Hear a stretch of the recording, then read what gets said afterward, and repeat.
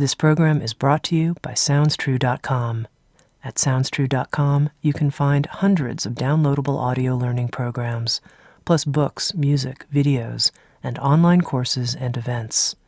At SoundsTrue.com, we think of ourselves as a trusted partner on the spiritual journey, offering diverse, in-depth, and life-changing wisdom. SoundsTrue.com. Many voices, one journey.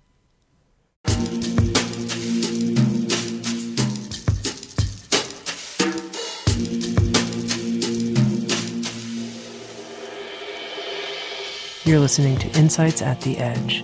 Today my guest is Agapi Stassinopoulos. Agapi is a worldwide motivational speaker, conducting seminars to empower individuals in recognizing their individual gifts. At the age of 18, Agapi left her home in Athens, Greece, and entered the prestigious Royal Academy of Dramatic Arts in London. Agapi later moved to the United States to pursue a career in film and television, as well as to complete her master's in psychology from the University of Santa Monica. Agapi is the younger sister of Arianna Huffington and is a frequent blogger for the Huffington Post, as well as a speaker at various international events and global conferences on health and well-being. In her latest book and book on tape from Sounds True, Unbinding the Heart, Agapi provides readers and listeners pointers on how to live with generosity and wisdom, using her culturally rich Greek background and her life experiences as a guiding factor.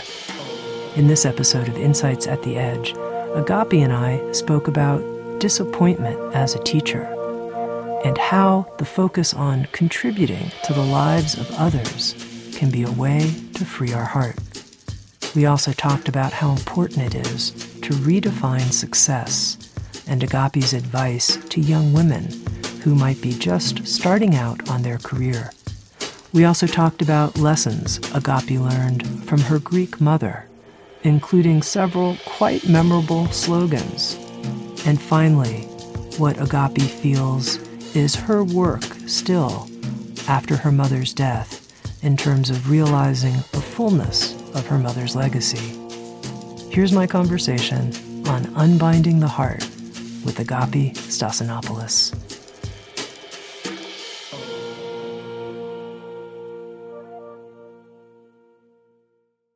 Agapi, your latest book is called Unbinding the Heart, and that's such an interesting word, unbinding.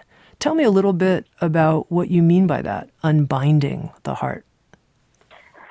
Well, Tami, first of all, it's so wonderful to be together and conversing and touching our hearts. I have to say that Sounds True has been very dear to my heart for many, many years, and it certainly unbinds a lot of hearts and souls and spirits. So to have the audio of my book, Unbinding the Heart, as part of your library is a dream come true. And I just wanted to start by saying that and really thanking you and your amazing devotion and commitment to the human spirit for what you do there. Thank you. Thanks for saying that. I love the idea of Sounds True, unbinding hearts. So if we can do that to any measure, that's beautiful. So tell me about this word. It's so interesting. I love that word because when I look at people around us and when I look at little kids and when I think of ourselves and myself as a little child, or you go back and think of yourself as a little girl or a little boy, there's a certain boundless, there's a certain exuberance, and there's a sense of not being bound.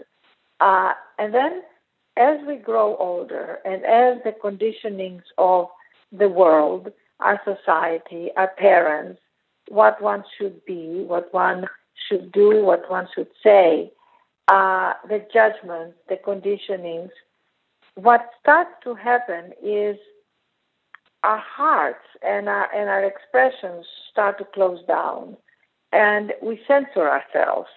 And that's what I call the binding. it's what we put between ourselves and our heart. As we are born, our hearts are pure, are unconditional, and they love. They know love, and they express love.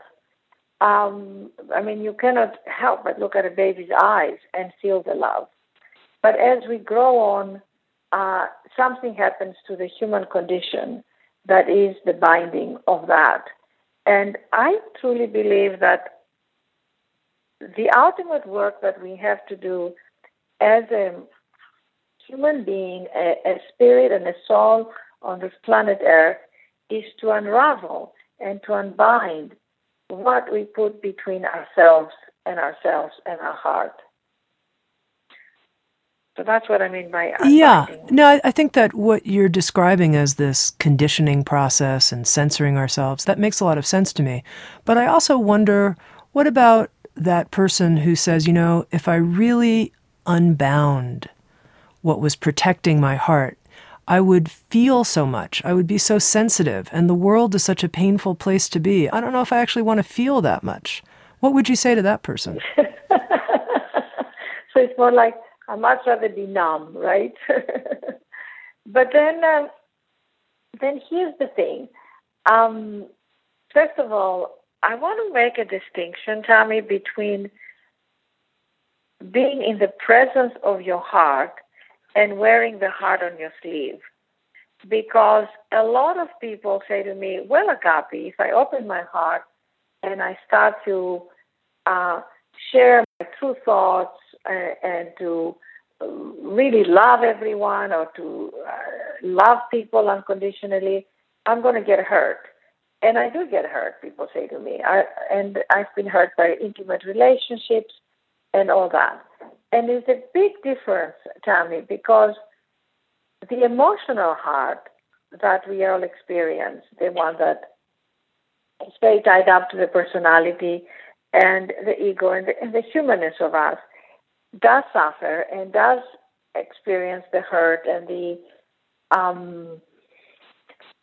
high sensitivity, let's say, of what happens in our emotions. But being in the presence of your heart is a whole other level of evolution, and that takes consciousness, it takes work, it takes letting go, and it takes a sense of vulnerability that is ultimate protection. Because when you are, and I know you've experienced that maybe from your beautiful dog that you were just sharing with me that passed, and there was a presence that animals often have, dogs especially, I'm more of a dog lover, where you feel a presence of love and heart, and it's a strengthening that it takes for us to get to that place. It's a really letting go of the illusion of all the other elements of the emotions and really knowing that our hearts are mighty. The spiritual heart that we are all part of is extraordinary, and it takes a certain letting go of the aspect of ourselves that is more of the emotional part of ourselves. And I think that's part of the soul's evolution. That's, I think, part of what we're here to do, is to grow ourselves up to know that. Does that make sense, what I'm saying to you? Well, I think I could use a little bit more explanation what you mean by letting go of the emotional part of ourselves. What are you meaning by that? Well, the emotional part would be we want things and we want people to love us the way we want to be loved, let's say. We get reactive, we get emotional, we get judgmental. We feel, that's all part of the personality and the humanness. But there is a part which is really, the heart loves. The heart just knows love. And it just doesn't have that, like, be the way I want you to be. The true lover of who we are in the sense of our inner self is so beyond all that.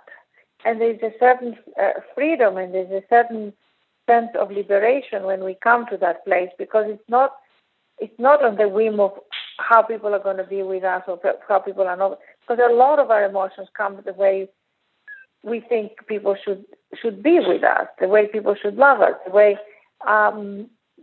people should treat us. And so often, especially in intimate relationships, nobody's really going to be doing things according to the way we want them to treat us. Does that make sense? It does. Yeah. And there is a certain sense when you look at the eyes of love and compassion to yourself, first of all. Where I get tested is where do I withhold love from myself? Where do I shut off my heart from myself? When I don't meet up to my expectations, when I don't feel the way I want to feel, when I'm not doing things the way I want to be doing them, when I demand against my own nature to be other than who I am, then I shut off my heart. When I come into a sanctity and a reverence of the being of who I am, and then it really doesn't matter what XYZ is doing, how things are going, because I'm in the presence of a sweet love of my heart being unbound towards me, which is the nature and the essence of who we are. One of the things that's really interesting to me, Agapi, is how people deal with, we could say, bouts of self-judgment. Whatever might cause the self-judgment, whatever it might be. Something didn't go the way we wanted it to. I'm disappointed in this or that. I'm disappointed in myself. All of it, yeah. What have you learned in terms of your own relationship with yourself about dealing with periods or experiences of self-judgment? Well, that's such an important subject to me, Tami, because basically one of the reasons I wrote the book was because I had this big dream. I went to RADA and I studied the Royal Academy of Dramatic Arts and I studied acting. And I was recognized as a very talented and brilliant actress. And being at the tender age of 18. And I went to Hollywood to do a movie. And the movie fell through because of finances. And after that, I struggled to get my bearings and to find my footing in the world. And I struggled to get jobs because I didn't have a green card and I had a Greek accent. And everybody would say, "Oh my God, you're so talented, you're so classically trained," but they basically couldn't fit me in. I could not get the parts. And that went on for years. And it created the binding. It created a certain tremendous judgment of myself, insecurity, feelings of doubt, tremendous self-doubt. I didn't know what I was meant to do in the world. And I started to search, and I started to find a spiritual approach to life. I started to do yoga. I started to meditate. I found my spiritual teacher, and I was feeling somewhat relieved, but still I had no sense of expression because I wasn't getting work. So at some point, about 6 years later, I was in New York, and I had auditioned for a Greek part in a 6-hour adaptation of Greek plays. And I didn't get the part. I didn't get any part. I didn't get an extra. I didn't get a lead role. I didn't get a supporting role. And I was absolutely devastated. I felt like the world was crumbling. And I went in a New York City bus, and I saw how everybody was so depressed in the bus. They were like, people were unhappy. There was a sense of lack of joy, and as you know, how the buses are. And I thought to myself, what if I could just do something to cheer everybody up? And I started to talk to one woman next to me, who happened to be an actress who had given it up to become a nurse. And as I was talking to her, I told her that I had auditioned for the part of Joan of Arc, and she loved the role, and she said to me that's one of her favorite parts. And I started performing for her and did the whole monologue for her in the bus. And what happened after that changed my life, because the whole bus woke up and looked at me and applauded me. And this woman turned to me and said, "My dear girl, why are you waiting for anybody to hire you? Why don't you go do your own thing?" And at that moment, I experienced a sense that I had the gift and I had to share it and not wait for other people to give me permission to share my gift and to hire me. I then proceeded to put a one-woman show together that became very successful on the Goddesses. I wrote books. I performed this show everywhere. So that's the story that I wanted to tell in my book, because I experienced going from restriction to the openness of my own talent and sharing it. And what I learned is that I had to really be the one. That's what I call by the unbinding. I had to be the one who stepped into the joy of my gift and really gave up this sort of someone hire me. Now it wasn't a conscious choice as much, but it was more of a, out of my own frustration and feeling suffocating, saying, I'm going to do something. I'm going to do something right here and now. And life is so generous when we give up. That's what I mean by the letting go, our own agendas. Things should be going this way. It can be anything from the traffic going bad, from missing a plane, from a project falling, from a financial disaster, from the kids, misbehaving and throwing havoc, from a relationship going bad, and somebody leaving us. It could be anything. When we step into a bigger, being bigger than our own agenda of how things should be going, life is so generous. It gives us right back and rewards us with the gift of our own life. It seems from your story that there's almost a connection, we could say, between disappointment and finding your true calling, at least in your case. Yes, absolutely. And Tami, if you ask, and we know, as you know, I speak a lot at events and conferences, and you ask everybody, how many people here who experience disappointment and loss in their lives, everybody raises their hand. Now, that's part of the human condition. It's like daily we can get disappointed about things because, the world doesn't go according to Agapi's gospel or to Tami's gospel. The world goes according to the world. People do what they do. The world is doing what they're doing. And where do we find this okayness with things, And when we realize that we can control so much, but then after a while, we can't control the fundamental things of life. We can't control so many things, and definitely we can't control other people's behavior. And that kind of leads me to the question of, success and failure, because so many times people say, I didn't succeed in this, I didn't succeed, or my project didn't succeed, or my work is not as successful.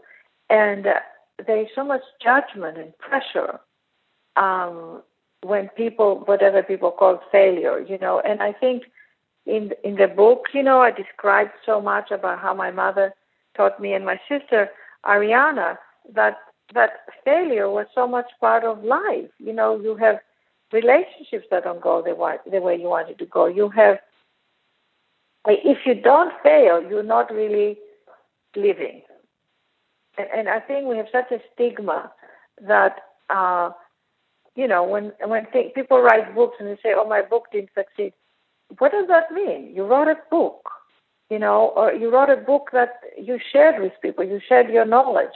But we have this notion, especially in America, success is X amount of dollars, X amount of sales, X amount of followings in the Facebook, X amounts of social media, and we're always pressuring ourselves for the next level of success. What do you think about this, Tami? Because it's a big issue in this country. I agree with you, Agapi, and I think it's really important that people define success for themselves on their own terms so that we're not measuring ourselves against terms that aren't even our own. So I think you're pointing to a really important thing, yeah. I'd be curious, what are your metrics, your personal metrics for success? What does success mean to you? Oh, well, for me, it's like, let me see, how can I just give it this as,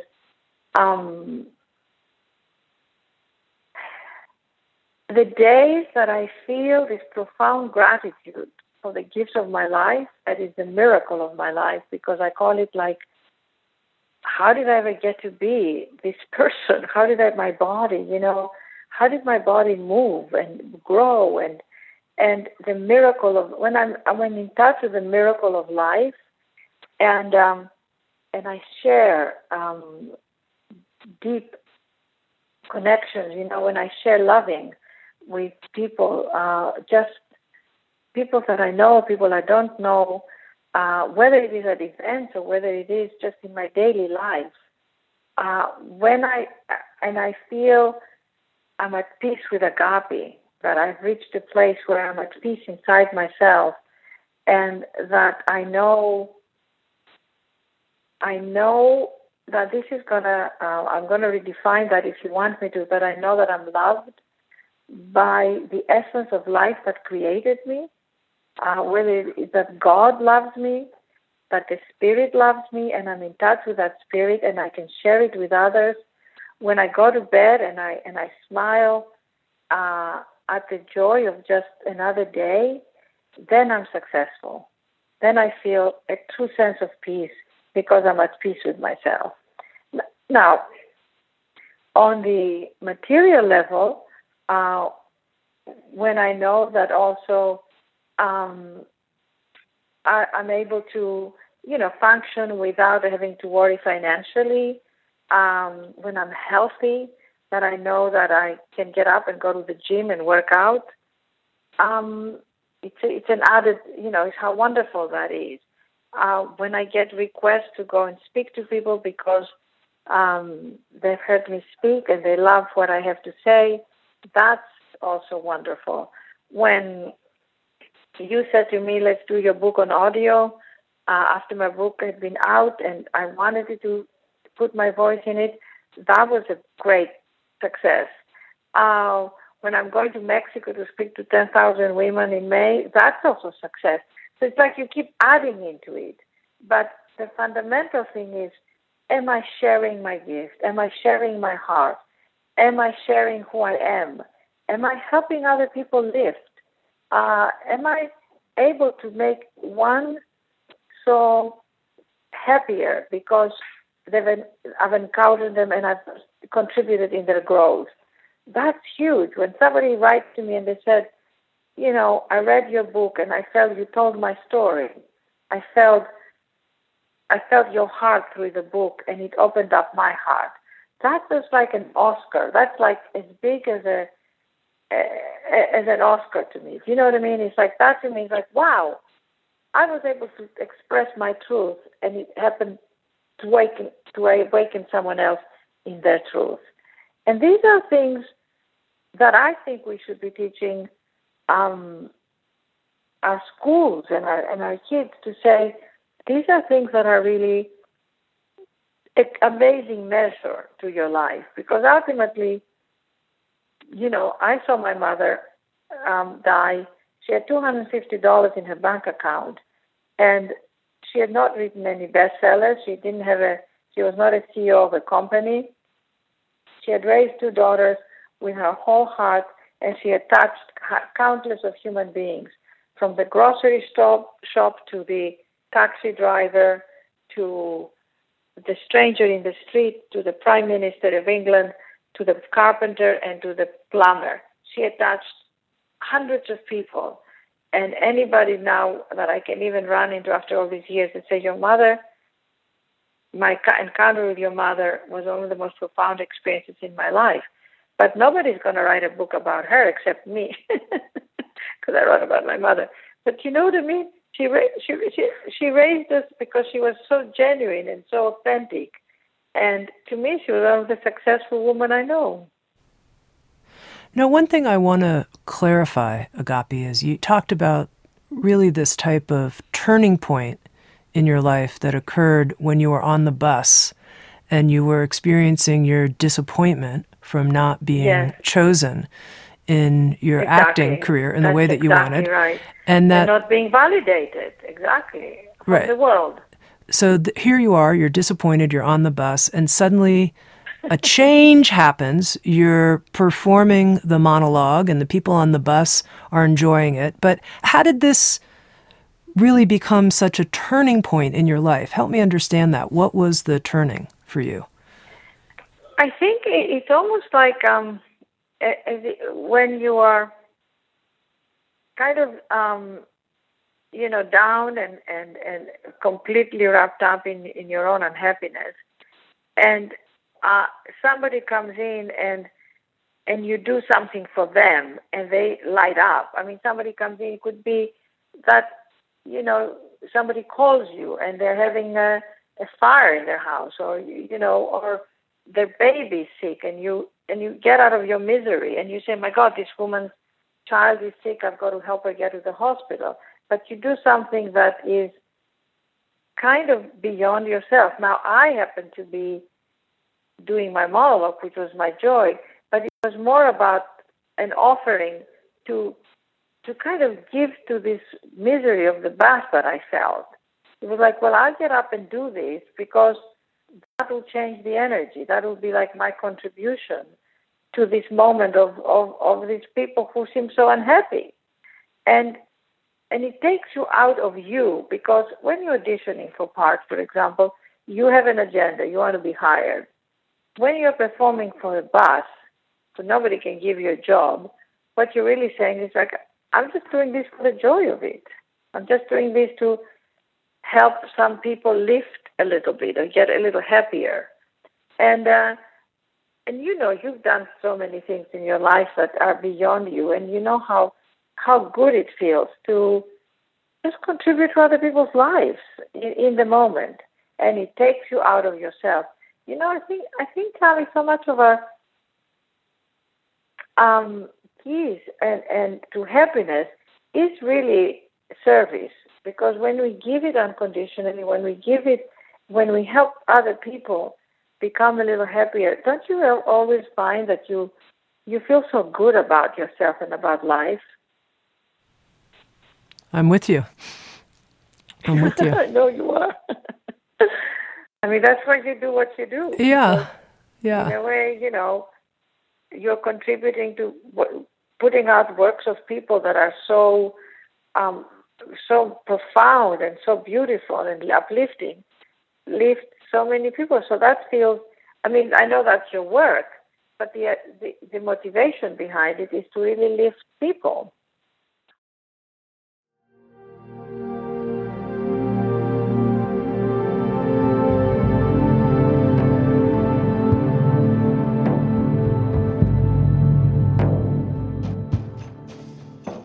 You're listening to Insights at the Edge, produced by Sounds True. We welcome you to learn more about our collection of more than 1,000 learning programs and receive 2 free gifts just for visiting us. Just go to SoundsTrue.com/free gifts. That's SoundsTrue.com/free gifts. And now, back to Insights at the Edge.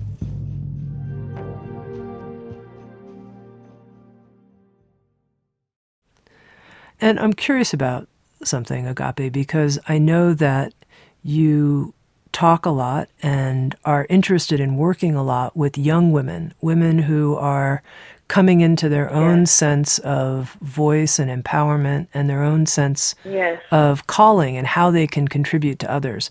So I'm curious if you were talking now to a group of young women who were interested in really coming into how they might contribute best to the lives of other people, what kind of advice, sage advice, you might give them? That's a beautiful question.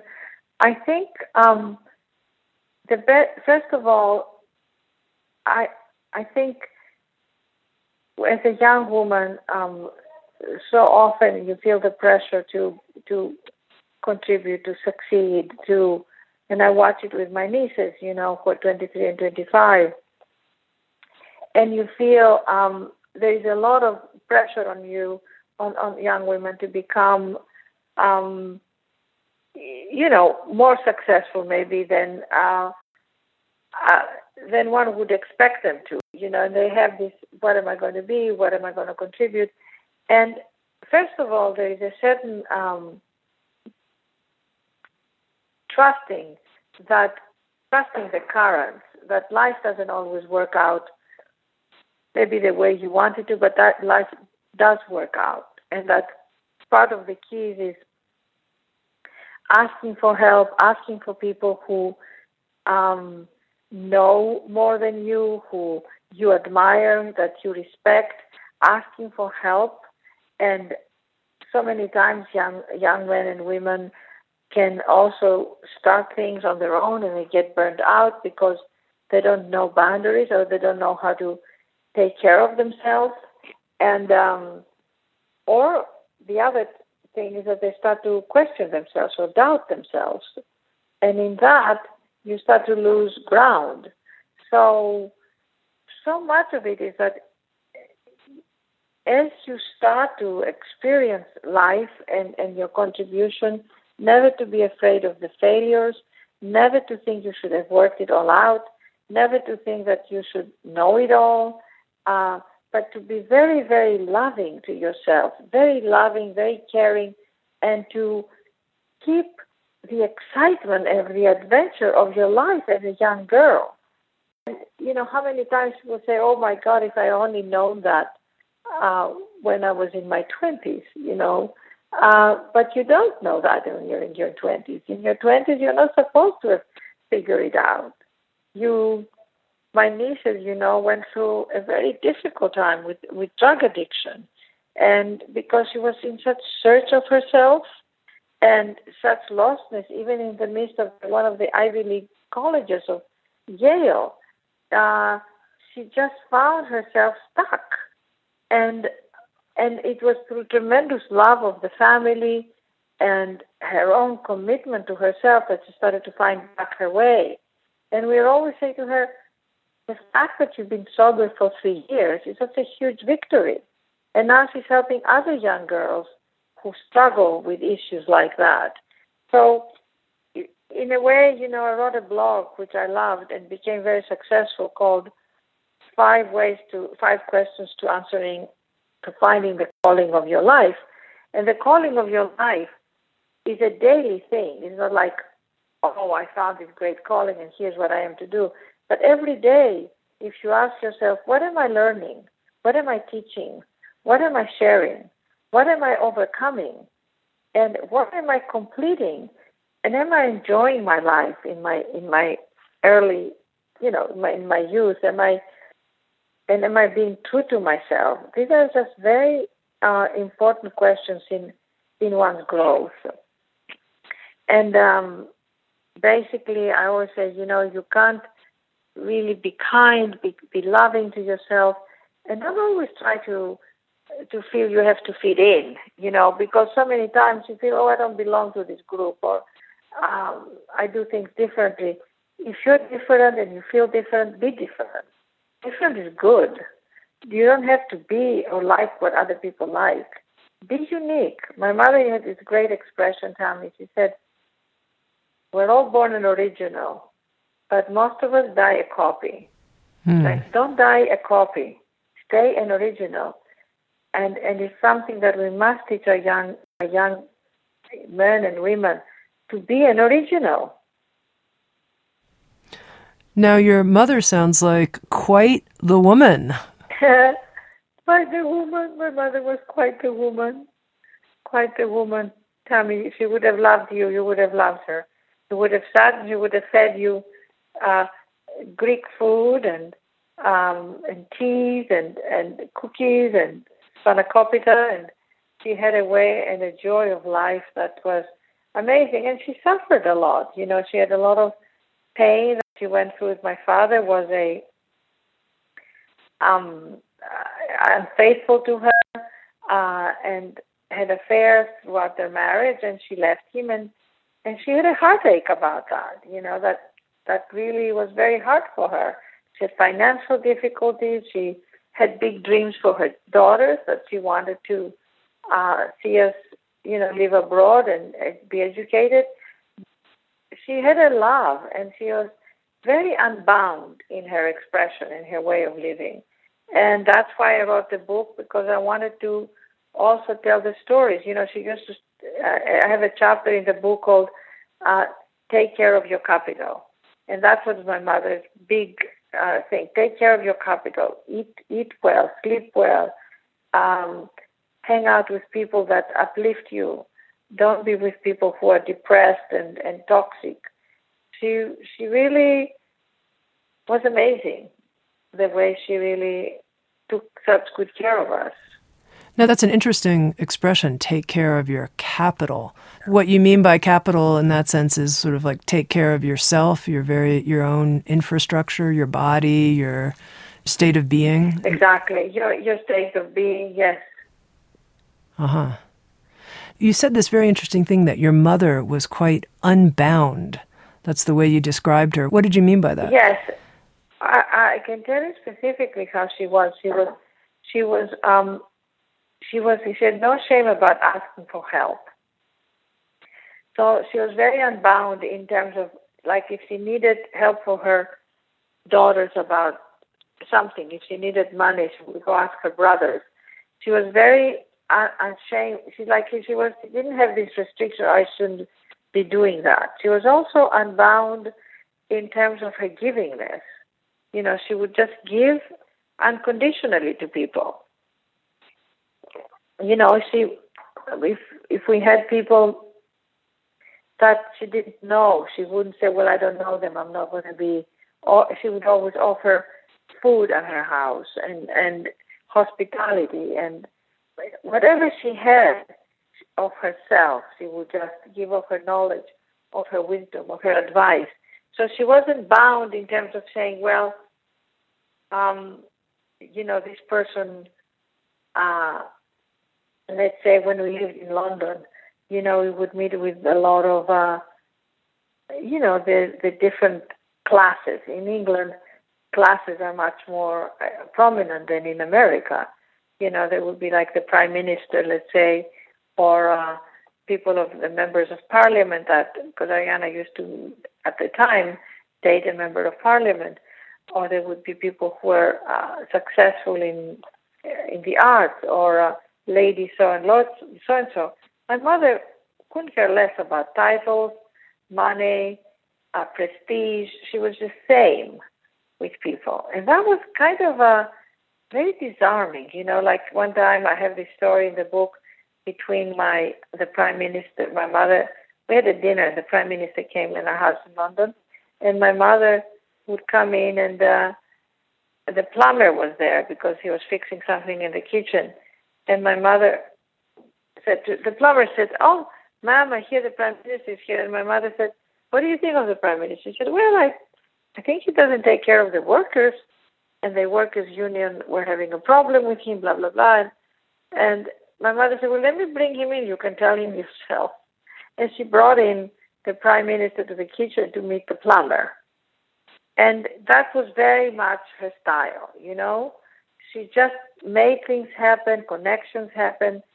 And she wasn't, she had Greek chutzpah, you know. She wasn't afraid. She wasn't afraid to spend more money than she had. She always trusted that life would reward her. You know, I think it was like Rumi said, live life as if everything is rigged in your favor. Now, you had a really interesting chapter in the book about your mother, a conversation that you had with her. You called the chapter, "Are We Wealthy?"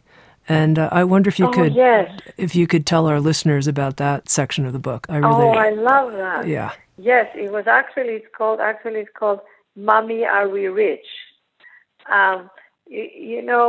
What it was, and I think this is one of my favorite things. I forgot that, actually. Thanks for reminding me. My father used to have this very rich friend, and he would pick him up in a blue Jaguar every Sunday because my father loved to go to the races. So every Sunday I would see this, blue Jaguar come pick up my dad, and these people, these friends of my dad, had a very opulent home, with the servants and, silverware and gardens. And we had a very modest home in Athens where we lived. And I was confused because I didn't know if we were rich or not, because we seemed to have everything. So one day I turned to my mother and I said, "Mommy, are we rich?" And my mother sat me down and she said, "Now listen to me. We are," no, how did she say it? "Now listen to me." She said, "We are very, very wealthy." And that's how my mother used to talk. We're very, very wealthy because we have love, and we have a beautiful home, and we have education, and you and Ariana go to beautiful, good schools, and you're learning other languages, and you go to ballet classes, and we go to the theater, and we know artists who have great talent, and they share their talent, and we love to share what we have, and we have people who come at our home, and that's wealth. And having talent and being an artist and having friends that you share with. And she went on, Tami, and she said, that's wealth. And money you can make any time, but that's being rich. And she made this huge distinction between being wealthy and being rich. And she said to me, people who are rich are not necessarily wealthy. And people who are rich sometimes are not happy. It doesn't mean because you have money, you are happy. Being kind, being compassionate. And I was 9. I was going, okay, Mom, can I have a few drachmas? She was like, when you're 9, you can't digest all that principles. She was writing it down for me. And I've never forgot it. And then years later, especially when you come to this country, when you are, so much of the god of this country is money, the dollar. How much money do you have? And it's such a big thing, and the success being measured on money. It was amazing. It's an amazing, because, Tami, I take you to Greece, to any Greek village, they will steal your heart. I mean, people in the Greek land are so generous. They'll give you the shirt they wear. There's a generosity and a spirit and a kindness and a hospitality that makes you feel extremely wealthy. So, you and I know, we meet people who have a lot of money who are not necessarily generous or giving. And there are many rich people. I'm not saying that one is good or the other, but I know a lot of people who have way less money than other people, and they're extremely generous with what they have and feel wealthy, and feeling, having love in your life is about the greatest gift you can have, having people who care for you and who truly love you. And the same thing, having love and having people that you love cannot be measured, right?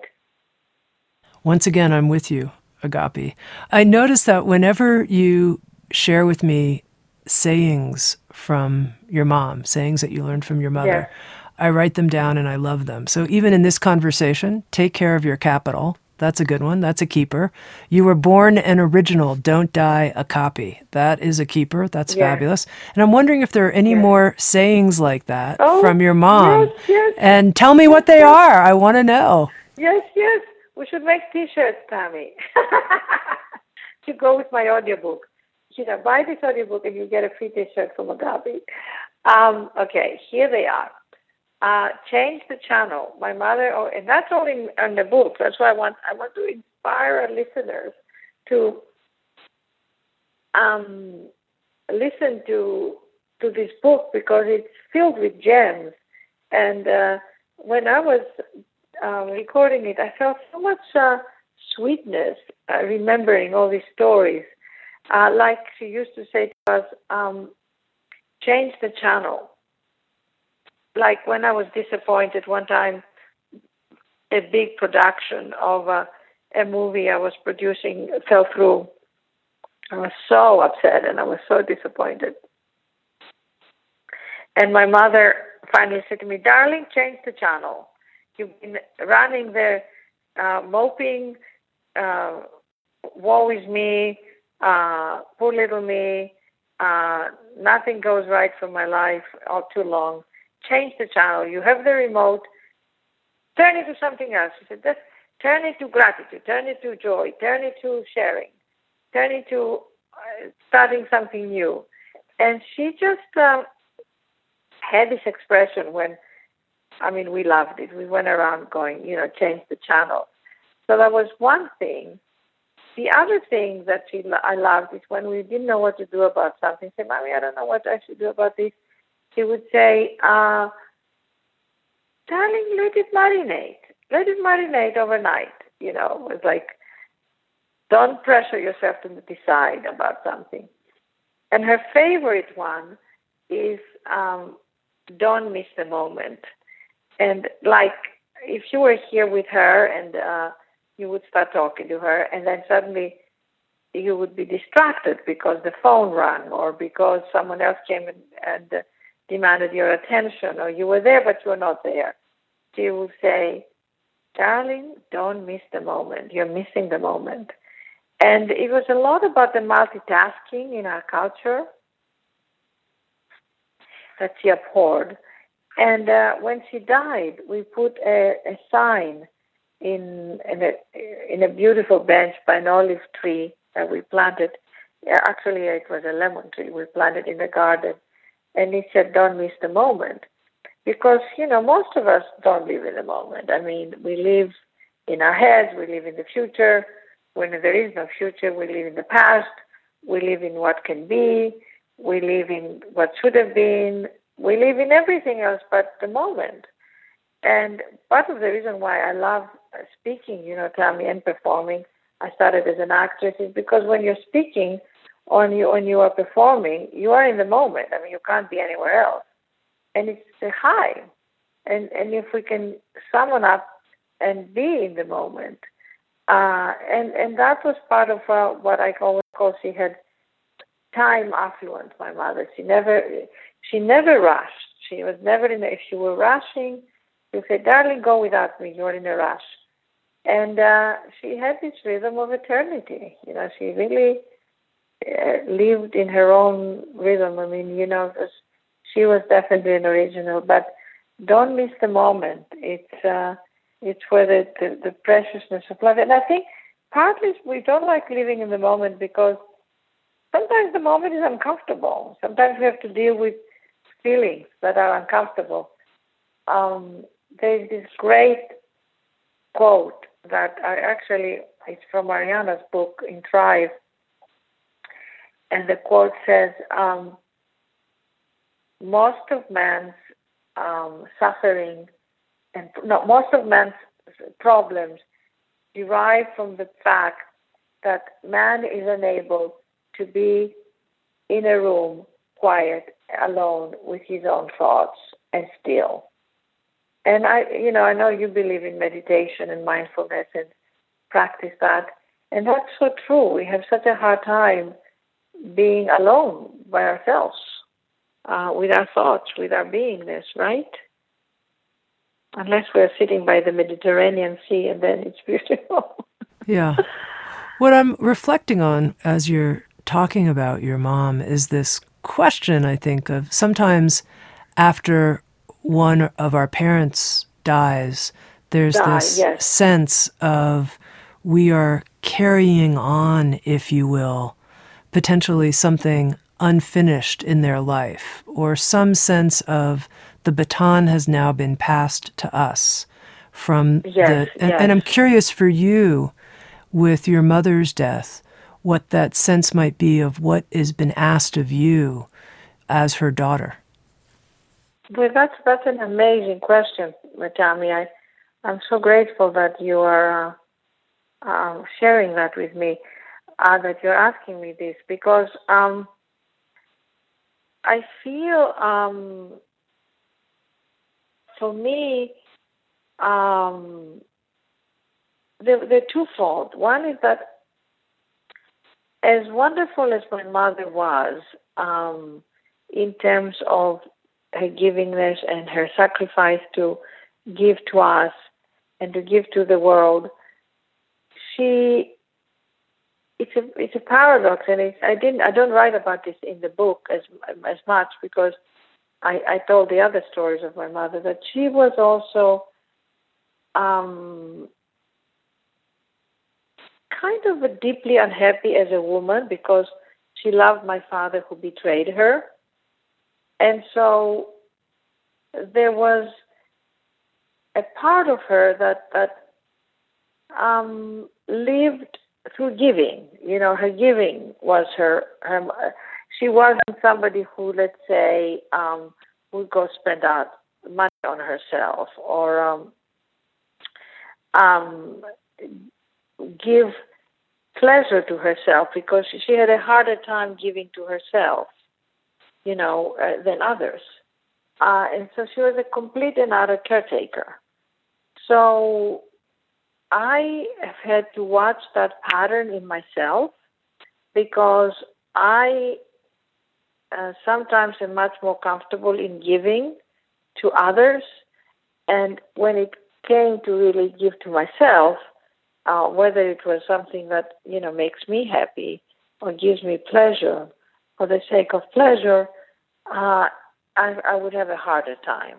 Do you relate to that, Yeah, I think you're talking about the receiving aspect of unbinding the heart. I think it's a very important part to talk about, yeah.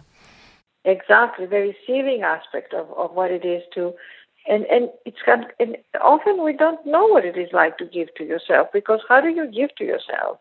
How do you really nurture yourself?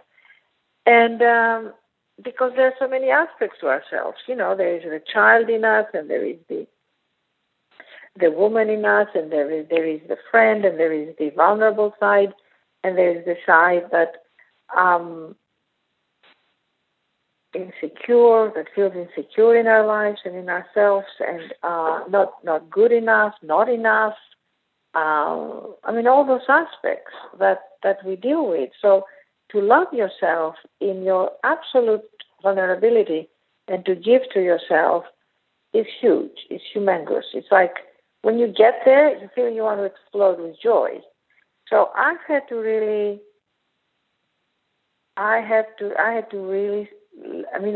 finish the self-care that my mother didn't do for herself to start to do for Agapi. And it was almost like that was the other one I could do, because I carried on her legacy by taking care of people and being nurturing to other people. But when I started to allow myself to give to me and to receive from others, and to take in what life was giving me, what people were giving me, what the compliments, the goodness, the gifts of other people, meaning of their energy, when people said to me, "I love you," I had to really go, they really love you. They really love you. They don't just say, "Well, yes, they love me," but they don't. Because when people say I love you, they love you. And I had to really also respect myself and say, I don't want to do that now. I don't want to be with this person now. This is too much for me. I'm feeling depleted here. Get me out of there. Don't eat this, eat that. Go work out now. Go exercise now. I don't want to exercise. I want to go for fresh air. Go for fresh air. I want a better pillow. I mean, endless things. I want better shoes. Take care of my feet, take care of my hair, take care of the little things in life, the big things in life. When I started ask for what I want, respect my needs, and started give up to myself, and respect my needs, I started to change. I started to feel calm. And I think part of the anxiety we feel is we don't really listen to ourselves. We don't listen to what we really have to say. And that's part of the unbinding. Because when you listen with your whole heart to yourself,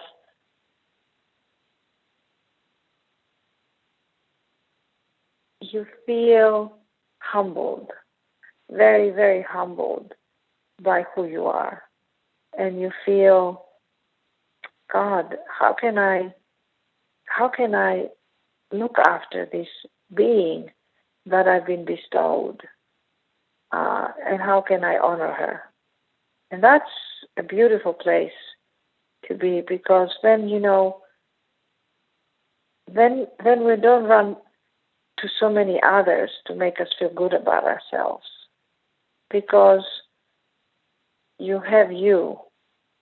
And ultimately, Tami, just to get, a little more metaphysical here, we're all going to die, and there'll come a time that we are going to be dying.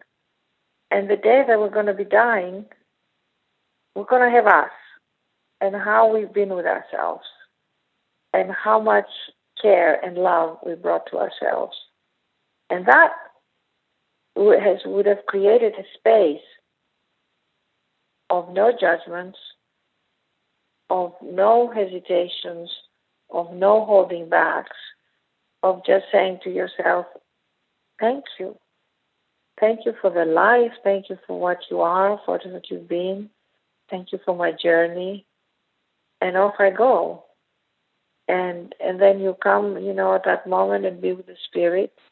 And there will be space for the Spirit to take you to the next level. And that's the way to look at this life. Then it's like a preparation for something that's going to happen, which is our end, And it's not a sad thing. It's not a morbid thing, but it is the reality. And I think in a way, and I do in the book describe, my mother's death was extraordinary because she knew she was dying. And she fell down and she sat there for 2 hours pretending she wasn't dying so we can all feel calm, and she left. And I think if her last words could have been something to me and Ariana would have been, take care of yourself. Take good care of yourself. And she did the best she could. But I think, and I thank you for asking this question, because up until this moment, I have never really seen what I'm completing that my mother didn't do. And that my mother didn't do, because my mother did not take such good care of herself. When she was diagnosed with a staph infection, it's because we knew she had an infection, but she couldn't treat it. She kept putting homeopathic ointments and she needed antibiotics. And that infection went into her heart. So she had a level of stubbornness and a level of I know it, and and not surrendering to taking care of herself. And I say this to our listeners because if I can impart with a message, would be that each person, and each person who is listening to us now, is as valuable, as important. Your story, your beingness matters as much as anyone else's. And start to really, at this moment, just take such good care of yourself. That is with a gusto, with a passion, where you just love yourself so deeply, to honor yourself, find out who you are, connect with you, and do the little things. However you do your coffee in the morning, from the time you turn off your lights and go to bed at night, just make each day walk with yourself. And then you find God, and you find spirit, and you find people, and you find what matters in life. Because your beingness has the blueprint. It's going to tell you. And listen to my book, because it's a sweet story, and it opens up hearts, Tami. I'm very proud of my book, if I may say so myself. It's a beautiful book, and it's a beautiful reading of the book, Unbinding the Heart, a dose of Greek wisdom, generosity, and unconditional love by Agapi Stassinopoulos, now available as a book on tape from Sounds True. Agapi, I'm so happy to have had this conversation with you. It's laced with so much sage advice. Thank you so much. Oh, and did we tell them, Tami, that Agapi means unconditional love in Greek? We didn't tell them that, but I think that's a good point to make. Very important. Yes, Agapi is the Greek word for love. And that's how the book starts, why my mother named me that, and it's a beautiful name to carry on. So it is with my love that I share this message with my wonderful listeners of Sounds True, and with blessings to you, dear Tami, for the goodness that you bring to this world on every level. So it is with my love that I share and I pass on, and I send you a wave of love and heart and light to follow you wherever you go. Thank you, Agapi. Thank you so much. SoundsTrue.com, many voices, one journey. Thanks for listening.